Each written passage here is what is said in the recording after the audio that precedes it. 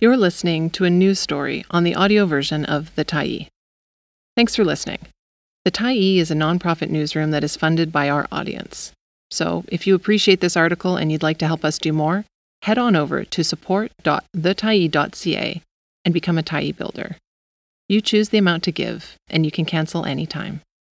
Changes are coming for 911 calls across BC. By Michelle Gamage, September 26, 2023.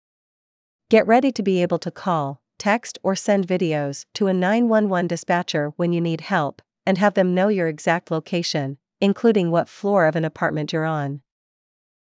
Canada is in the process of updating its 911 services to offer next-generation 911, which will be IP-based rather than landline-based, meaning cars, Apple Watches, and even cell phones without service will be able to contact emergency services. People will still be able to use landlines and payphones, where available, to call 911.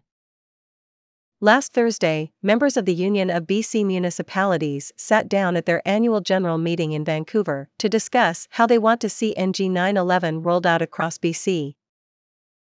The Canadian Radio, Television and Telecommunications Commission told telecommunication service providers to establish their NG 911 networks by March 2022 and be ready to decommission the old 911 networks by March 2025.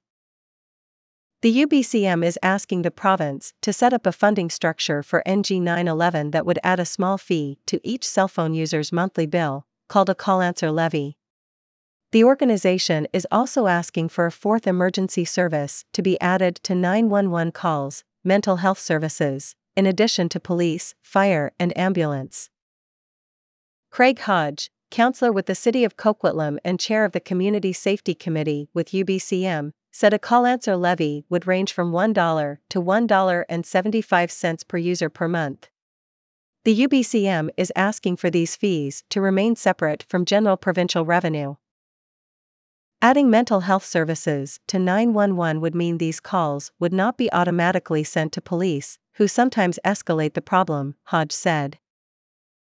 Mental health services could send out peer-assisted care teams, CAR 87 teams, where police and a registered nurse or a registered psychiatric nurse are dispatched together, or connect callers with a crisis center, Hodge added.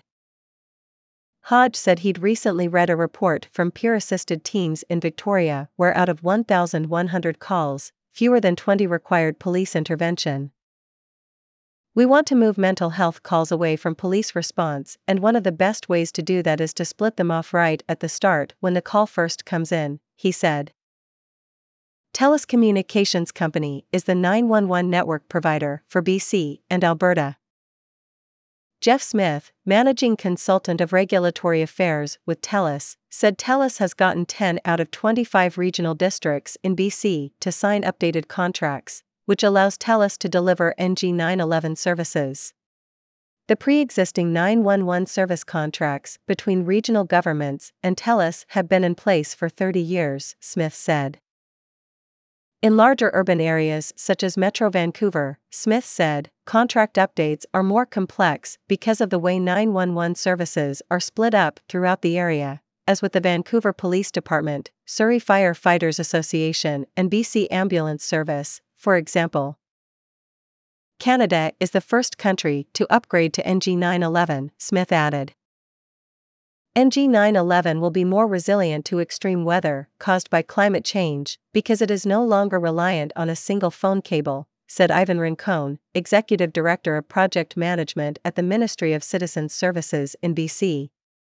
The IP-based system is based on the cloud, he said, referencing Apple's iCloud, which allows you to store files on the internet to be accessed using multiple devices.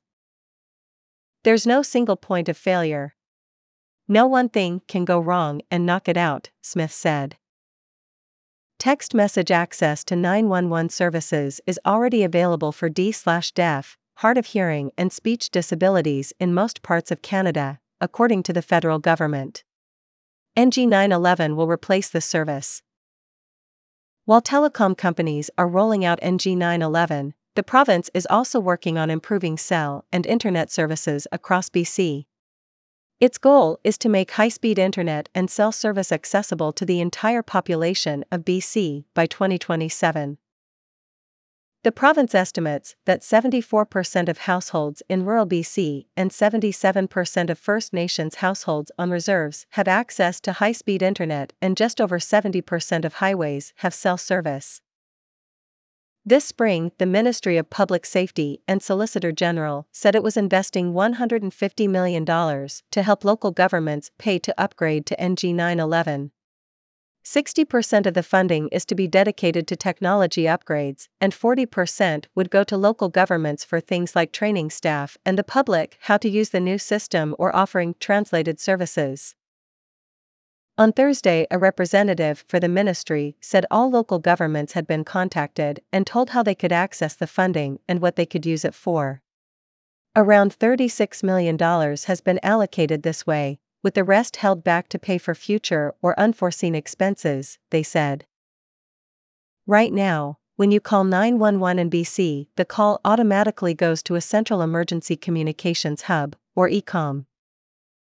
Donald Grant, president of the Emergency Communications Professionals of BC, told the Tyee ECOM services are currently facing a staffing shortage. Call volume is up 20% for January to July 2023 compared with the same period last year, and emergency calls can be put on hold for 10 to 15 minutes because of chronic underfunding and understaffing of the system, he said. We just aren't able to staff all the levels that are required to meet the public's needs, Grant said. This means many operators aren't able to take breaks and are being forced to work overtime, he said. Grant said the province should do what the UBCM is asking for as soon as possible to avert a potential crisis. He said the funding structure the UBCM is proposing for NG 911 would better fund ECOM. The current system is funded by property taxes, which sets a budget a year in advance and isn't reactive to current needs, he added, noting ECOM is currently over budget because of the increase in call volume. ECOM needs to hire around 125 more emergency call takers and 22 dispatchers, he said. Right now, the system would not be able to handle another major incident like the 2021 heat dome or atmospheric river, he said. What we saw during the heat dome was essentially a collapse of the 911 system. Without adequate staffing, it keeps me up at night that something like that could happen again, he said.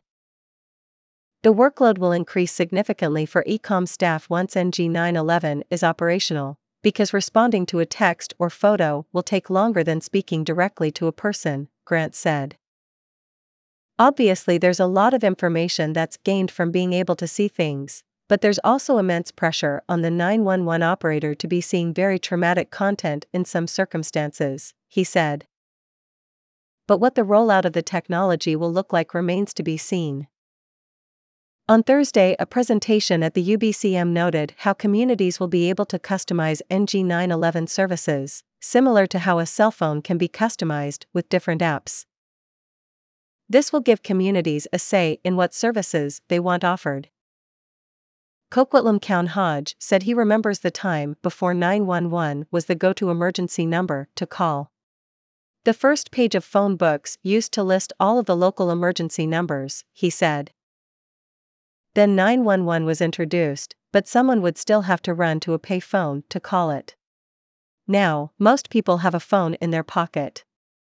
Emergency services should be updated to reflect changing technologies and societal needs, Hodge said. Thanks for stopping by the Tyee today. Anytime you're in the mood to listen to important stories written well, we'll be here. And if you'd like to keep independent media going strong, head over to thetyee.ca and click on the Support Us button to pitch in. Finally, big thank you to all of our Tyee builders who made this story possible.